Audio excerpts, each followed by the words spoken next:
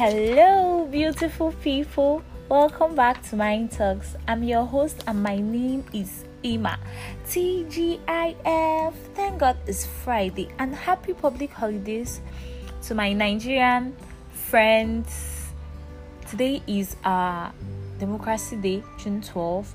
So, the weekend started yesterday. Whoa.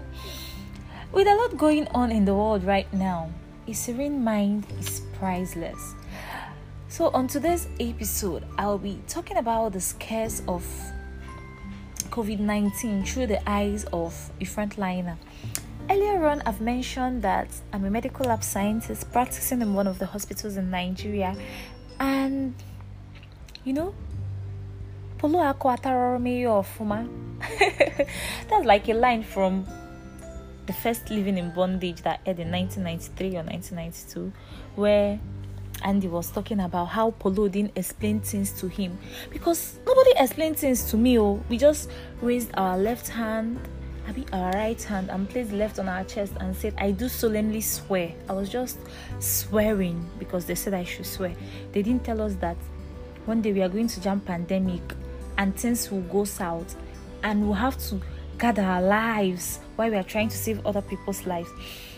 So it has not been easy for every health caregiver out there. I am telling you, there is this psychological fear that is beyond what is happening in our environment. The fear of losing your patients, the fear of even losing yourself while trying to save your patients. So first of all, I will want to give a mighty shout out to every healthcare worker out there: the doctors, the nurses, the medical lab scientists, the radiographers, the physiotherapists, every one of us, the caregivers, the support staff that work in the hospital, the ward assistants, the janitors, the security men, and the drivers of the ambulance. Practicing in this time of pandemic is not easy, but because we are superheroes of our time, so instead of wearing capes, we are wearing lab coats, face masks, and gloves. So salute, my people.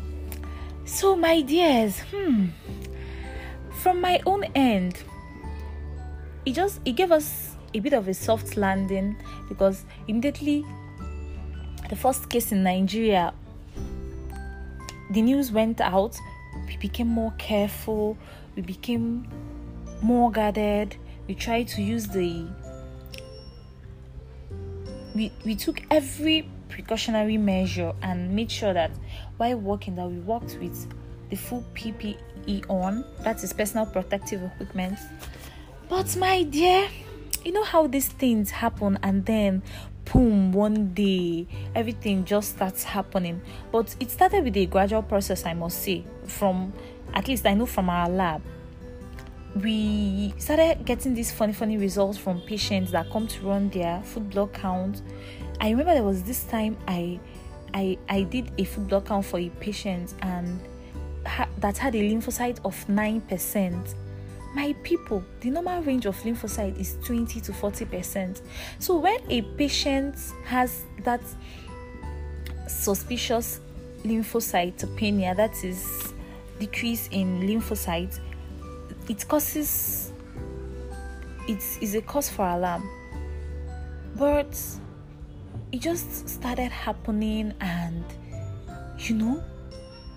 from there, they started sending samples to us, and they will mark it suspect for COVID-19. I said, wait, chill. What? Suspect for COVID-19?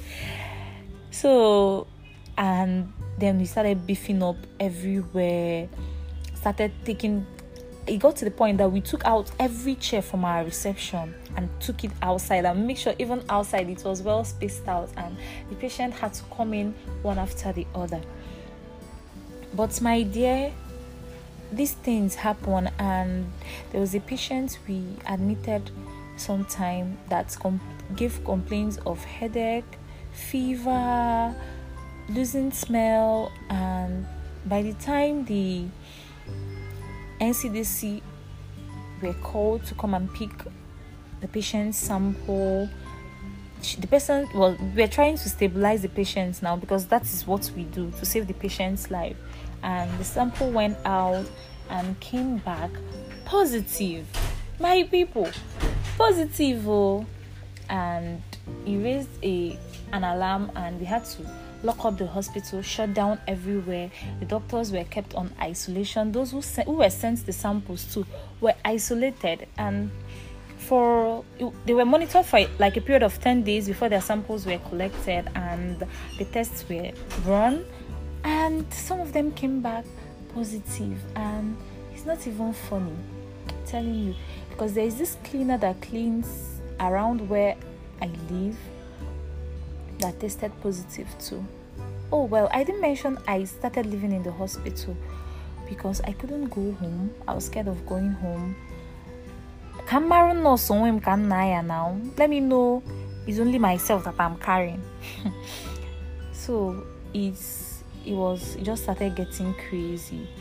It got to the point where we started having community spreading, and we had to shut down the hospital for like a period of 1 week. And people were still having emergency cases, because before coronavirus now, people had typhoid, people had malaria, people had hepatitis, people had liver diseases. So you will not tell coronavirus to now come and wipe everybody out and take place. And what will now happen to those who have other diseases? So we still did a little emergency services, and walking through the hospital hallways, you see this fear in everybody's face. It's not even something that is nice, everybody is scared. They don't know what to expect. They don't know what to say. Oh, this person is positive. Oh, this person is negative. Everybody, in fact, every patient became a suspect. Not just patients, even colleagues. When someone comes, you be like, what? Hold yourself well, don't touch me, because you don't know who is carrying what. But then the fear started being so palpable. Hey, do you know, sometimes then when I wake up in the morning and I want to go to work, my mind will fly, because I don't know who I'm going to meet, what I'm going to meet. Let me gist you people about this particular Sunday. That Sunday that the hospital was shut down, I didn't even know what was happening. I came to work. Normally when I came, since this COVID started, I don't open the hospital gates with my hand. I use my feet to push so that I just walk in. So my dear, walked into the hospital and everywhere was unbelievably quiet and almost swept out. I was wondering what is happening. Why is everywhere? Then I saw people fumigating. Hey, whoa! I ran back. Oh, Why are they fumigating? Wait, what? This is not fumigation for snake or mosquito. So why are they fumigating? So one of my senior colleagues now called me aside that we are having suspects. So in fact, that the person is not even a suspect. That the case has been confirmed already, and the person has come in contact with other people, so they are trying to fumigate the door handles, fumigate everywhere. The fumigation was just everywhere. And that day, I just went by the corner. I started praying. I didn't even know what I was telling God, but I just really wanted to be safe. I was saying, So like this, I go just come, say I did do work to save people's life and lose my own. Yeah, God forbid, though. So after that, they beefed up our PPEs. We started using face shields, and at some point we just stopped attending to patients. Everybody should stay in their house unless it's actually an emergency that is a matter of life and death. So, but then gradually we started readjusting, because that is what this thing is. I saw in the news when one of the prime ministers was saying that COVID-19 is like a wife. That if you marry a wife that knacks, that you will have to deal with it, or you will complain, so you will just have to start living with it and start managing yourself. While we are still expecting the COVID-19 vaccine from the World Health Organization, we're still being careful. It got to this point where our facility was used as isolation center because all the isolation centers in my state is filled up. So the NCDC just advised that we just hold on to those who have tested positive now. That is why the hospital was shut down for the time it was. So, but later on, it got reopened and all that. And do you people know that patients were still coming to the hospital during the time the hospital was shut down? Seriously, it's marveled me. Patients that will just complain, this slight ailment, especially NHIS patients. I'm sorry, I'm not trying to hit on anybody or trying to say hurtful things, but I mean, if it's something you can manage, if you feel you can contain yourself in your house, is it not better to stay at home than to come to the hospital and catch something that is not even your business? Then I was literally scared of going to work, but people were just coming to the hospital like it's nothing. They don't even mind. They will just tour down in the hospital that they want to see doctor. Oh, that they feel they are having constipation. Oh, how they feel they are purge. This is Nigeria. Oh, are there no traditional methods to cure that?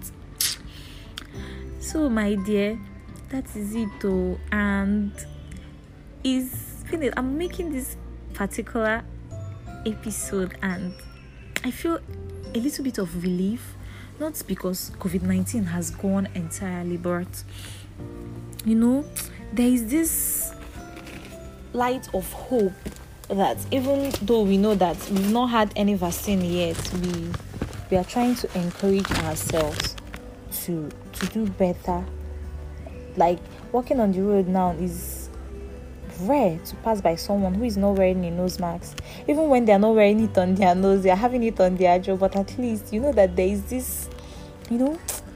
this consciousness to be careful that is amongst us. And then I don't want to talk about those that said this conspiracy theory. Just day your day in your house and pray to your God that nothing will happen to you. Because why would you think that this is conspiracy theory when people are dying? Why would you even in this your life engage in that kind of conversation? But then people in other states who don't really know what is happening. I reside in Lagos, Nigeria. But then there are people in other states who have like 2 cases from their state, and when they say 2 cases, they say it's political propaganda. Kiniko, why would you be saying it's political propaganda, Biko?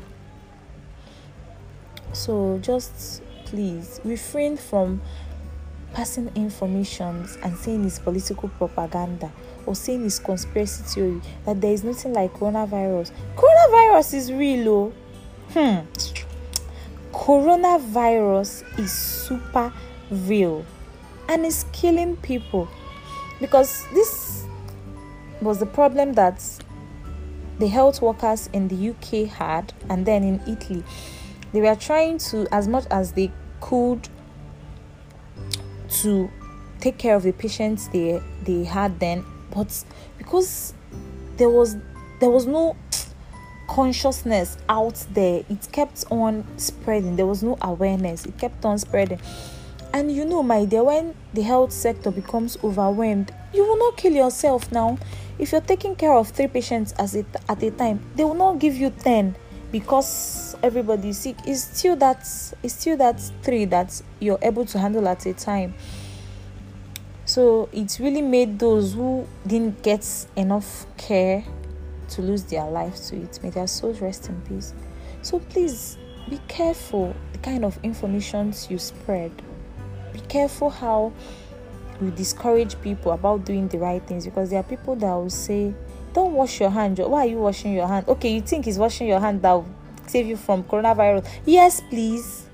Washing your hand will save you from coronavirus. So So it's important that we do the right things, that we keep doing the right things. I know we've been trying. It has not been easy. Yeah. Even on the economic sector, it has really not been easy. A friend was telling me a story about how some of his friends were laid off from work. Because when you're doing a work now that your services are not required during the pandemic, there are places that had a shutdown of almost 3 months, 2 months. So instead of just keeping the staff on their list and not paying them or doing anything or trying to pay a palliative, they just laid people off. So it has really not been easy in this time. That was why I started saying that in this time, having a serene mind, that you're just sitting like this and you have things bothering you, but it's not making you mad. Having a serene mind at this point is really priceless. So we hold the fort. We keep on doing the right things. We keep on washing our hands, wearing our face masks, sneezing into our sleeves, and maintaining social distancing, because it's important we maintain social distancing. So today, for the first time in a long while, I came home to see my people, and everybody is happy. Now, guess what, you guys? In this area that my family is living, I was wearing nose mask, and all of them were looking at me like I have 2 heads. I don't know why.